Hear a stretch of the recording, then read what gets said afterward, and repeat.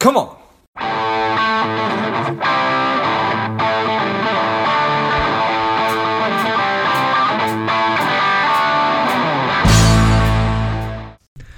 Paul, should we get started? Absolutely. Welcome to Lifeblood Express. This is George G. Our guest today is a strong and powerful Paul Attaway. Excited to have you on. Paul is a retired entrepreneur, a full-time author. His newest book is Blood in the Low Country. Paul, tell us a little bit about your personal life, some more about your work, and why you do what you do. Thank you. Personal life, happily married, 32, almost 33 years, 3 adult children, successfully launched. Oldest is married. We have a 7-month grandchildren. And to repeat an oft-used phrase, if we could do it all over again, we'd have the grandchildren first. They are just fantastic. So my wife and I lived in Phoenix for 30 plus years, but we now live in Charleston, South Carolina. And it's been a great transition, but we continue to return to Phoenix. I became an author. I began to dabble as an author 3 years ago, but I was still consulting, still doing my, what it was I knew how to do. And about a year and a half into that process, I realized that if I was going to give myself a legitimate chance to succeed as an author, I had to go all in. So I'd wrapped up my final consulting gig, said no to a few other opportunities that might or might not have been there, and I went all in and finished the book February of 2020, and cover design, editing, figuring out what the title would be, learning how to self-publish took another 6+ months, and the book became available in September of last year. So you asked the question why I do what I do. And I think at the end of the day, it's a desire to be creative, a desire to solve problems, a desire to look at something, a blank sheet, so to speak, literally and figuratively from time to time, and in taking on challenges. So I think it's the creative outlet that really gets me up in the morning. Nice. Well, I appreciate that. So I've been talking a lot about it, which is probably going to be obnoxious for some people, but I just finished The Artist's Way by Julia Cameron. I don't know if you're familiar with that. I am not, but I'm going to write it down. It's an amazing book, and I don't throw that term around lightly, but fundamentally her premise is that we're all creative, and that for a variety of reasons that sort of gets pushed down or pushed aside. Have you always thought of yourself as a creative person? I think the answer to that question is no. And I haven't changed, but my definition of being creative has changed. And I think far too many of us think of creative people as that are people that are in the arts. They paint, they sing, they dance, they act. But I think if someone comes in and they say, we've just created this and we need to figure out a way to ship it safely, but we can't spend more than $2.50 on packaging, get busy. Mm-hmm. You have to be creative to solve problems. So I do believe that. So my definition of creative has expanded, and I would agree with this. Who'd you say wrote the book, Artist's Way? Julia Cameron. I would agree with that assessment that we are all creative. Interesting, right? And I think that you really enjoy it. It's one thing to want to be an author, to want to be a writer, but then one thing to actually, I guess throughout the course of your career, had you been writing? Had you been? Yes. You go back far enough, I was a lawyer for a whopping 2 years. And in law school, I joke that I learned to write in law school. I was on the law review, and my mentor was a third-year law student, and she had been an English professor prior to returning to law school. And so I would write 10 pages. I'd give it back to her, completely marked up, and by the time I was done, it would be down to like 4 or 5 pages. So I learned to write in law school, and then was a lawyer for a brief period. That didn't stick. And then I entered into the small business world, where I had to write marketing material, offering memorandums, disclosure statements, installation instructions, all manner of collateral material. in industries ranging from semiconductor, microelectronics to private lending. And for me, I wanted to say it as succinctly as possible. I wanted to get everything onto one page, whatever, because people's time is valuable. So the answer to your question is yes. Throughout my career, I have always written, and I've enjoyed that. And I think that having done that for 30 years served me well when I sat down to write a book. Yeah, well, I think 1,000% that's. I'm sure that that's true, and I've heard that certainly that going to law school and being an attorney does teach you to critically think and to be able to distill ideas and to, I don't want to say ruthless, but to really be ruthless about cutting and making changes. So, correct. I enjoyed law school. I didn't enjoy being a lawyer. So. Appreciate that. So, are you a creature of habit? Do you have routines? I do, and it's interesting that you say that. And I'll circle back in a minute. Yes, I very much like routine, and I have one. I wake up, and like we all do, of course, but then there are things that I do, start the coffee, light calisthenics to get the blood rushing, a few minutes of quiet time as I start my day, and then I'll kind of scan through a few headlines. And then I need to, and this is the hard part, get up and go to the desk, push away the distractions, because of course you can go down a rabbit trail if you start following headlines, etc. Sit down and write. And my most creative times typically are in the morning. Now I will find that it's not going anywhere, and I kind of butting my head, and then your productivity wanes, and then the more pressure you put on yourself, the harder it gets, and I have to walk away.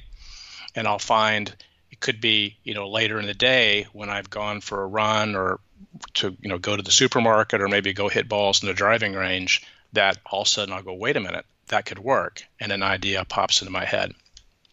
But at the same time, I'm learning routine can become a rut.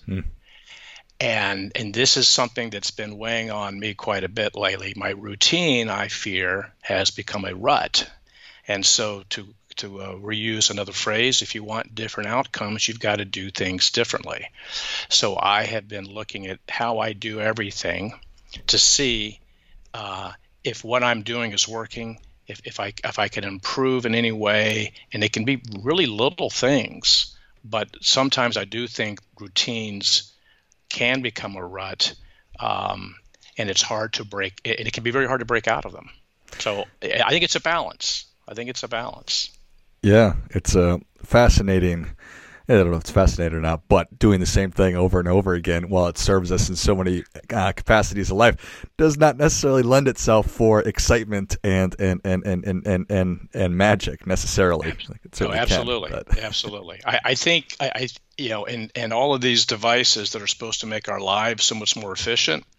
Well, I mean, we've all experienced how they become anchors. So I think if you can find a way to get away, and that could simply be sitting in a chair on the other end of the house, to remove yourself from the stuff that just sort of keeps you in your routine, I think that can be healthy. Even if it's just for 20 minutes, that can be healthy. Mm-hmm. Yeah, definitely agree. So now being on the other side, having gone through the exercise of learning how to self-publish and everything that goes into it, from the cover art to just all of it, and for lack of a better term, learning the business of authorship, big surprises, key takeaways, thoughts? Yeah. A lot of surprises. One is how unbelievably hard it is. Now my wife and I joke, writing the book was the easy part. It was all right here. I was the one that controlled the outcome, so to speak. It was done to me to sit down. Well, now I have to convince total strangers to buy my book. Mm-hmm. There are like literally thousands of books published each day. So getting your book out there and having it surface in front of enough people so that they will click and spend the money on it It's exceedingly difficult. Um, Self-publishing, okay, to publish means to put it into a medium, print or digital, and get it out there in front of people.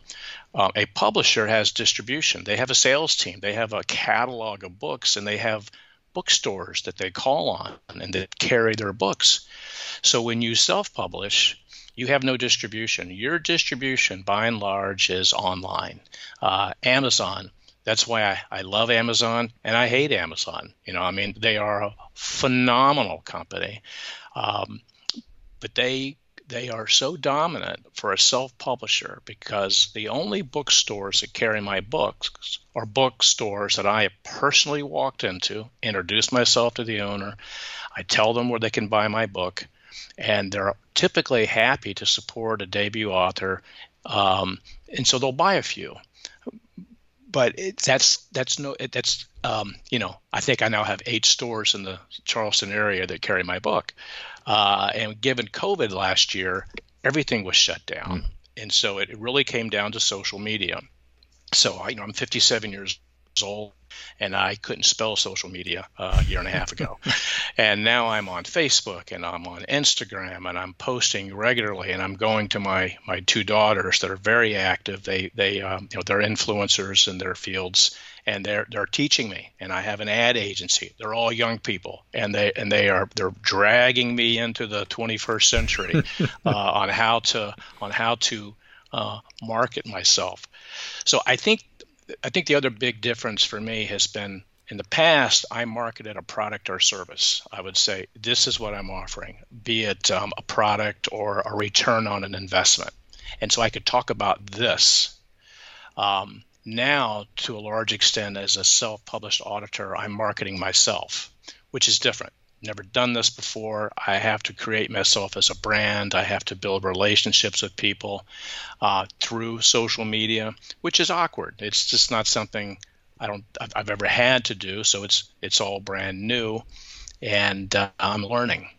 But it's being a self-published author is 2 full-time jobs: writing your next book and selling the book you just published.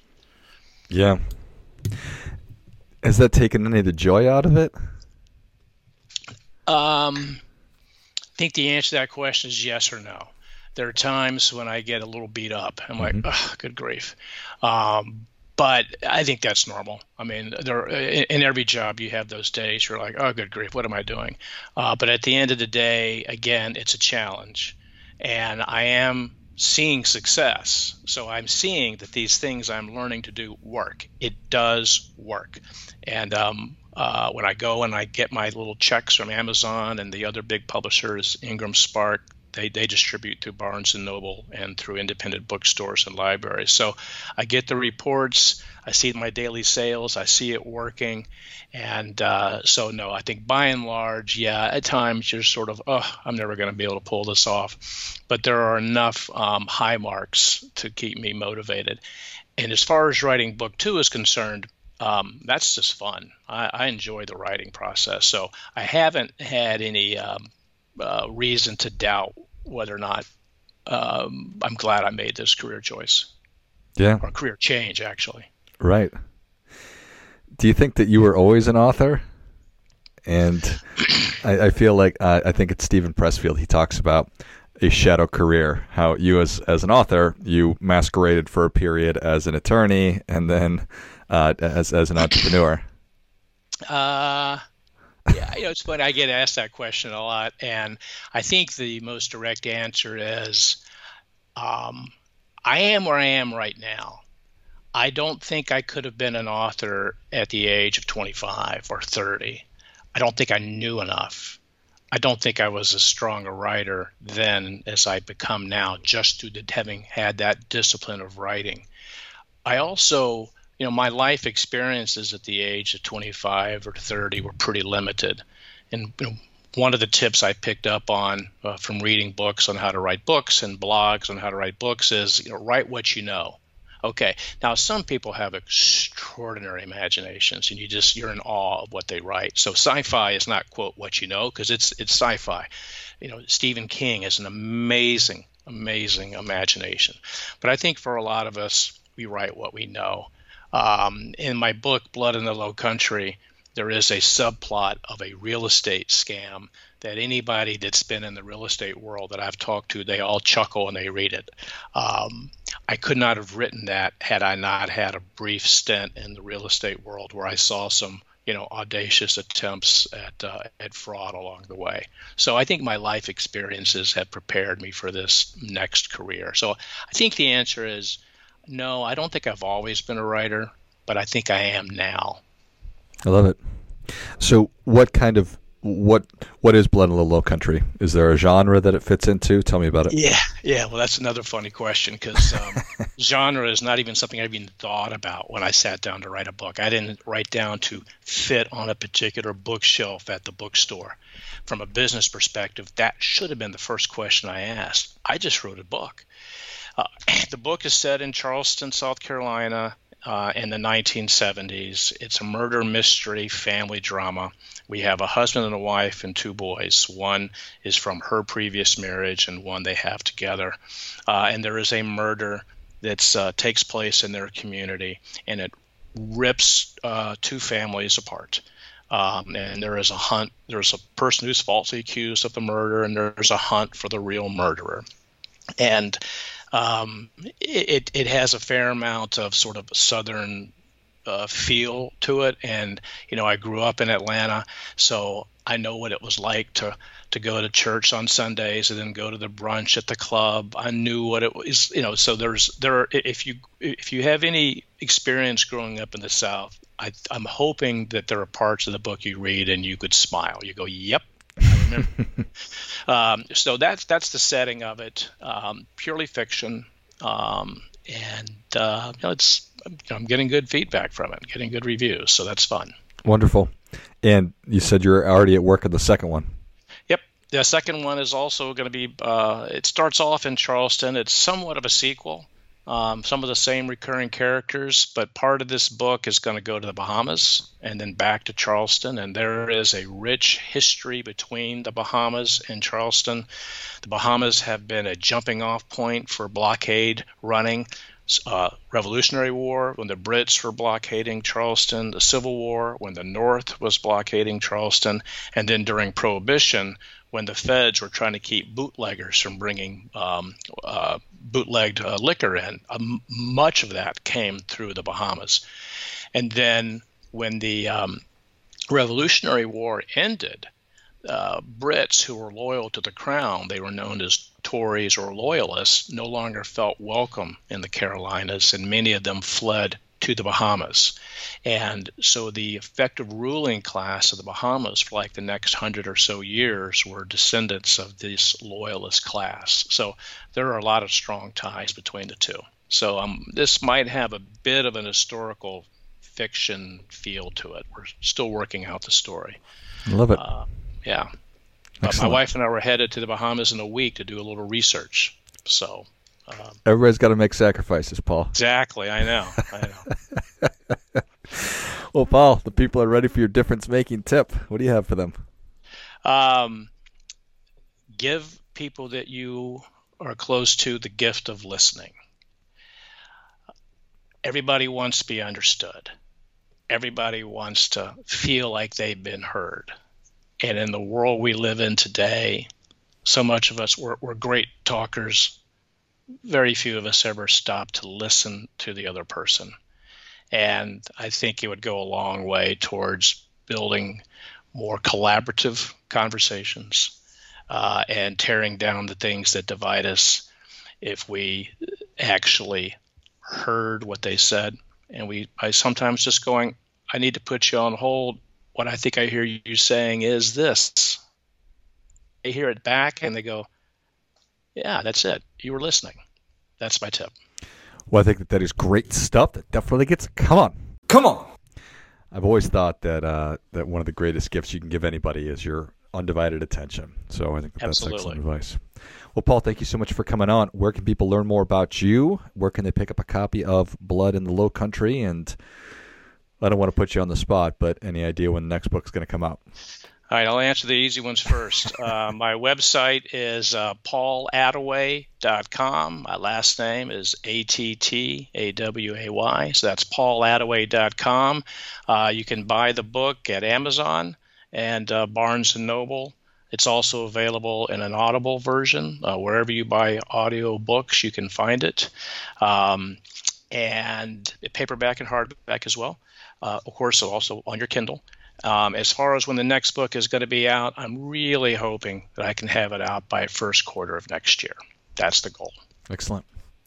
Well, if you enjoyed this as much as I did, show Paul your appreciation and share today's show with a friend who also appreciates good ideas. Pick up a copy of Blood in the Low Country on Amazon, Barnes & Noble. You can pick up a hardcover, soft cover, pick it up on Audible, and keep an eye out for the new book as well. Thanks again, Paul. Thanks, George. Appreciate it. Have a great day. You as well. And until next time, keep fighting the good fight, as we are all in this together.